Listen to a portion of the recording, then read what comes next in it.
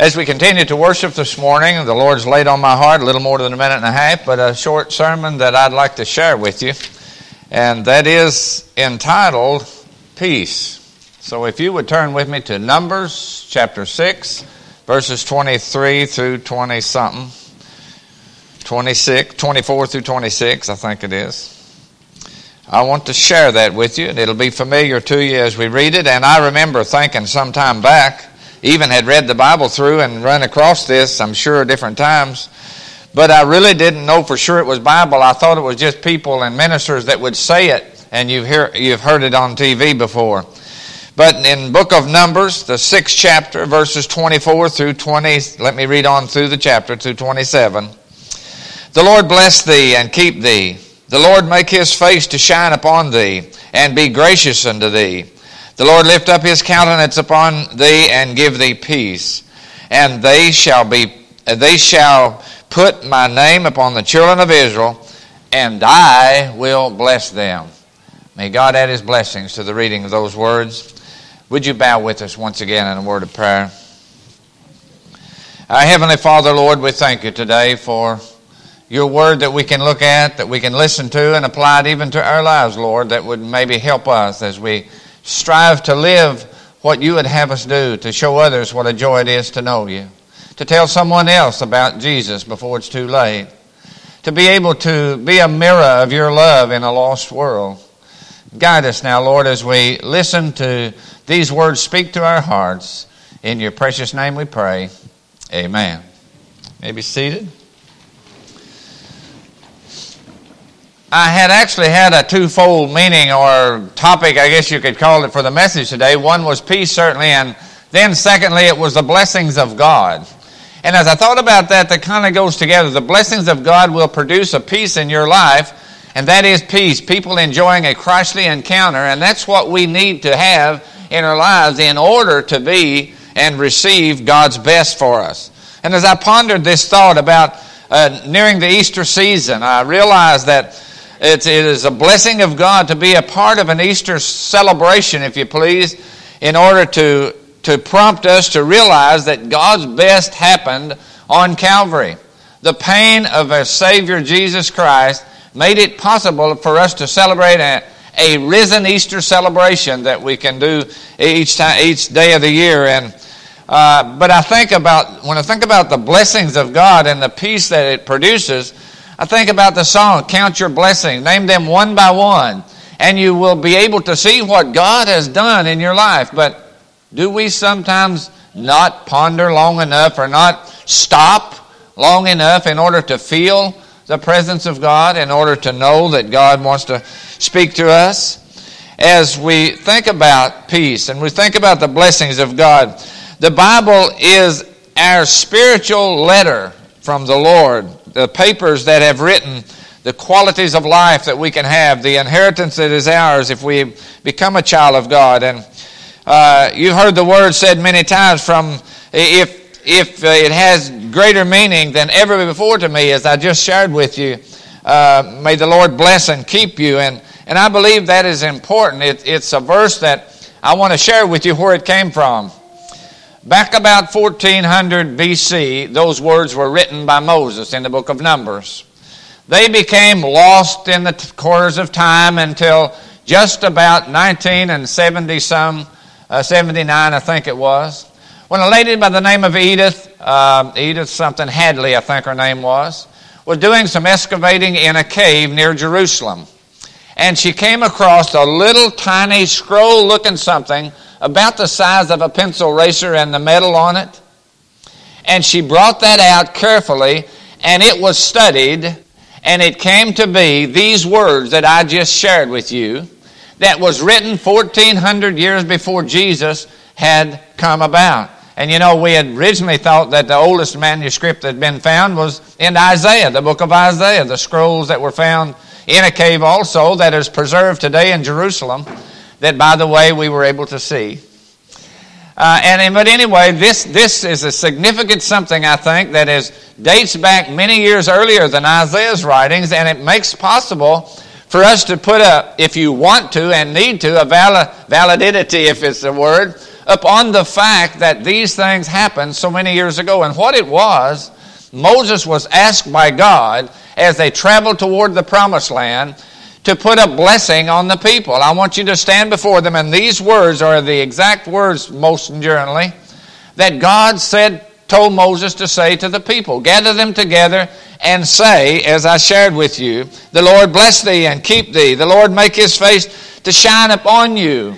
And I believe that needs to be heard today, because the blessings of God is so important in your life and mine. And I've said before, I do not believe that the God that we know and love today is not an automatic reflex of God to bless you just in spite of your unworthy need to have it. And though unworthiness is certainly a part of life, God will not always bless you if you're not in the situation or in the mind mode of being able to receive that. And so as we think about these texts that I shared with you in the book of Numbers, it is a blessing of God upon a people that he was leading. It needs to be a blessing upon a group of people as such as gathered here today, as he leads us. And as Moses was leading the children of Israel toward the promised land, so are we guided by one much greater than Moses, even Jesus himself, that is leading us in a direction of the promised land that is heaven for you and I. So how appropriate it is for us to look at that.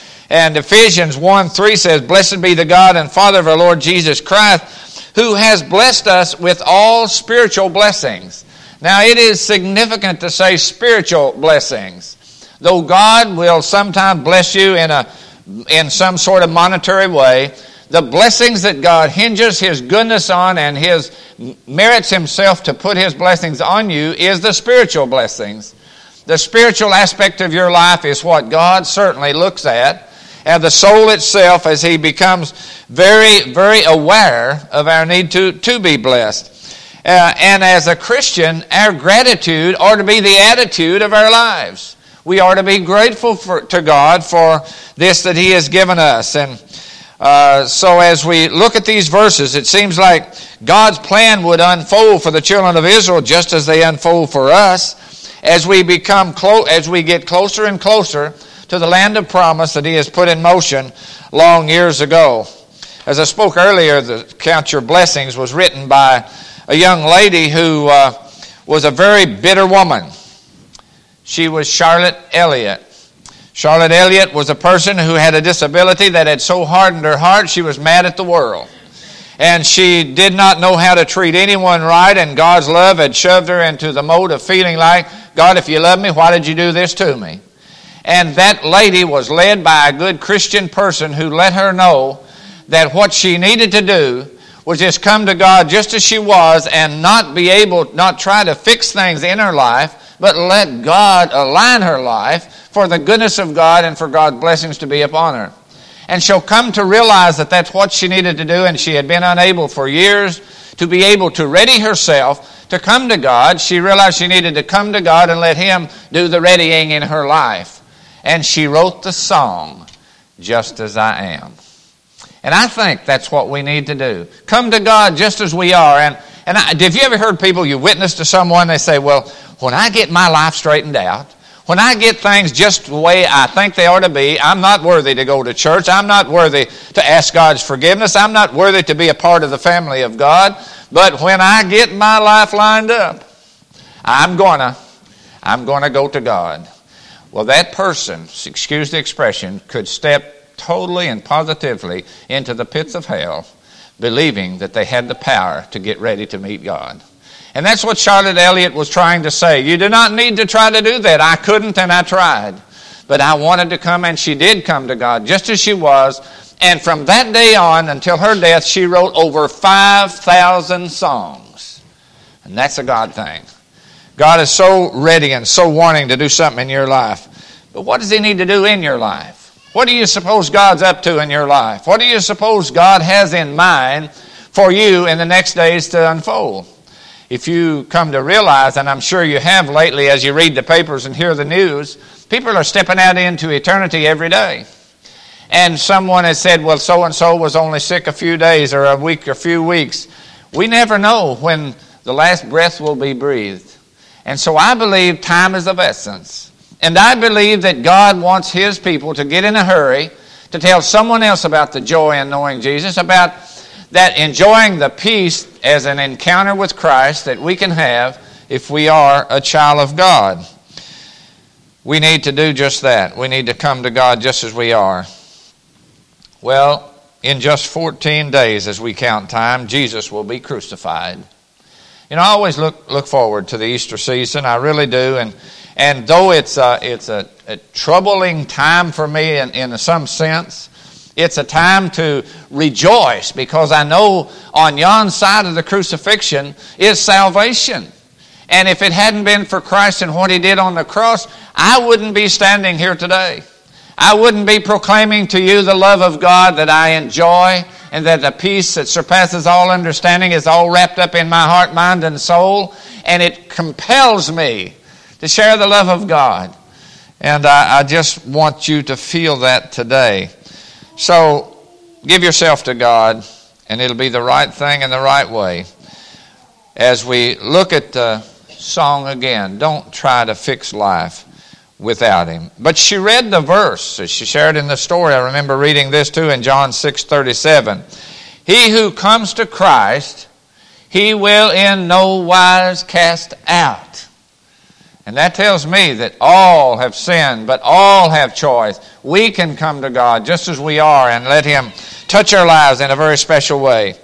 The psalmist David must have had an inkling and insight on this even way back years earlier when he said in 133, how good and how pleasant it is for brethren to dwell together in unity. It is like dew on Mount Hermon, the very mountain where Jesus took 2 or 3 of His disciples and was transfigurated. One of the things that I think that's needed, especially in the Christian community, is a transforming process that needs to take place in our lives. And I know you are a child of God. Most of you, hopefully all of you, have come to that age of accountability. But I know there's a possibility of walking through life without that peace and joy that is promised by God. And one of the things that hinges upon that is for us to do as Jesus did on the Mount of Transfiguration. It is said that might have been Mount Hermon, where He spoke about the dew of the mountain, that might well have been the very mountain or one of the mountain regions where Jesus went up on the mountain and was transfigurated. And what happened, and I just love the story, and I've shared it before many times, but I'm like Paul, I never tire telling what the Lord has done and what He wants to still do in your life. And as Jesus was there on the mountain, he had a need to get somehow in the closeness of His Heavenly Father, and at that moment He began to pray. And the Bible says in that story, and it was not supposed to be told, but praise God, the news got out. Jesus told Him not to tell anyone until it be fulfilled. Well, it's fulfilled, and now we know what happened to Jesus on the mountain as He neared the cross just days before the crucifixion, as He knelt there before Peter and James and John, I think it was. And all of a sudden, the Bible says that His clothes began to start glowing. Well, the disciples that were there fell in faint, and I guess I would have probably died. As they saw the clothes of Jesus begin to glow, I'm sure as a brightness they had not ever seen. And a voice from heaven came and said, "This is my beloved Son, in whom I am well pleased." And Jesus there that day probably stood up, took the hand of the disciples, and He began to share things with them that's not written. And you know the Bible, if we read about the Bible, that if all things were written that was said, the libraries of the world couldn't contain the things that God, even the miracles, we don't have but just a tiny touch of all that Jesus did and said and done in His lifetime and in the time that would follow. But anyhow, Peter said they heard voices, and probably Peter being the spokesman, he probably was the one that said, "I hear the voice of Moses." Another one said, "I think it's Elijah." And Jesus said, "It is." How could it have been? Moses died 1,400 plus years before this event. What does that tell you about the afterlife, the promise of God, eternal life in heaven? It tells me that Moses, and as you and I, will be recognizable and alive when we get to heaven. They had already experienced the bosom of Abraham's setting. And I'm like you, I would pause and say, I don't have a clue what God has in mind and exactly what heaven's all about. But boy, I sure like to dream about it. I do like to ponder the fact that I know, as Moses was, I will be recognizable and alive. I may have hair, probably have a little more fulfilled body than I have. I don't know if I'll be muscular or what. But I know I will be recognizable in heaven. And so the Bible says, praise the Lord. What's the song? Praise the Lord, I'll have a new body. Praise the Lord, I'll have a new life in glory. But as Jesus explained to them there, and Peter was saying, I tell you, Jesus, it'd be so good for us to build maybe 3 little monuments, 3 little altars, 3 little memorials here. Let's build one for you, Jesus. Let's build one for Moses and Elijah. Let's build 3 here. But it wasn't to make a physical mark on the grounds that they stood on. It was to make a memento, a mark on their hearts and minds, that as they would descend from that mountain, they would realize that the closeness that God got through Jesus in heaven, they too was promised to have that very closeness. And I believe today that we need, you've heard people say, boy, I love that mountaintop experience. That's what we need. You know what happened to Jesus? The very same thing that needs to happen to you and I this very day and tomorrow and the next day. And that is to get close enough to our Heavenly Father that it shows. That's what happened to Jesus. He got close enough to his Heavenly Father the world could see. And I want to challenge you to ask God to put you in a position that He would reflect in your life, in someone else's life that maybe doesn't know about the peace that you have, about a people who can enjoy a Christly encounter, about the blessings of God that is yours by totally submitting your will to the Heavenly Father.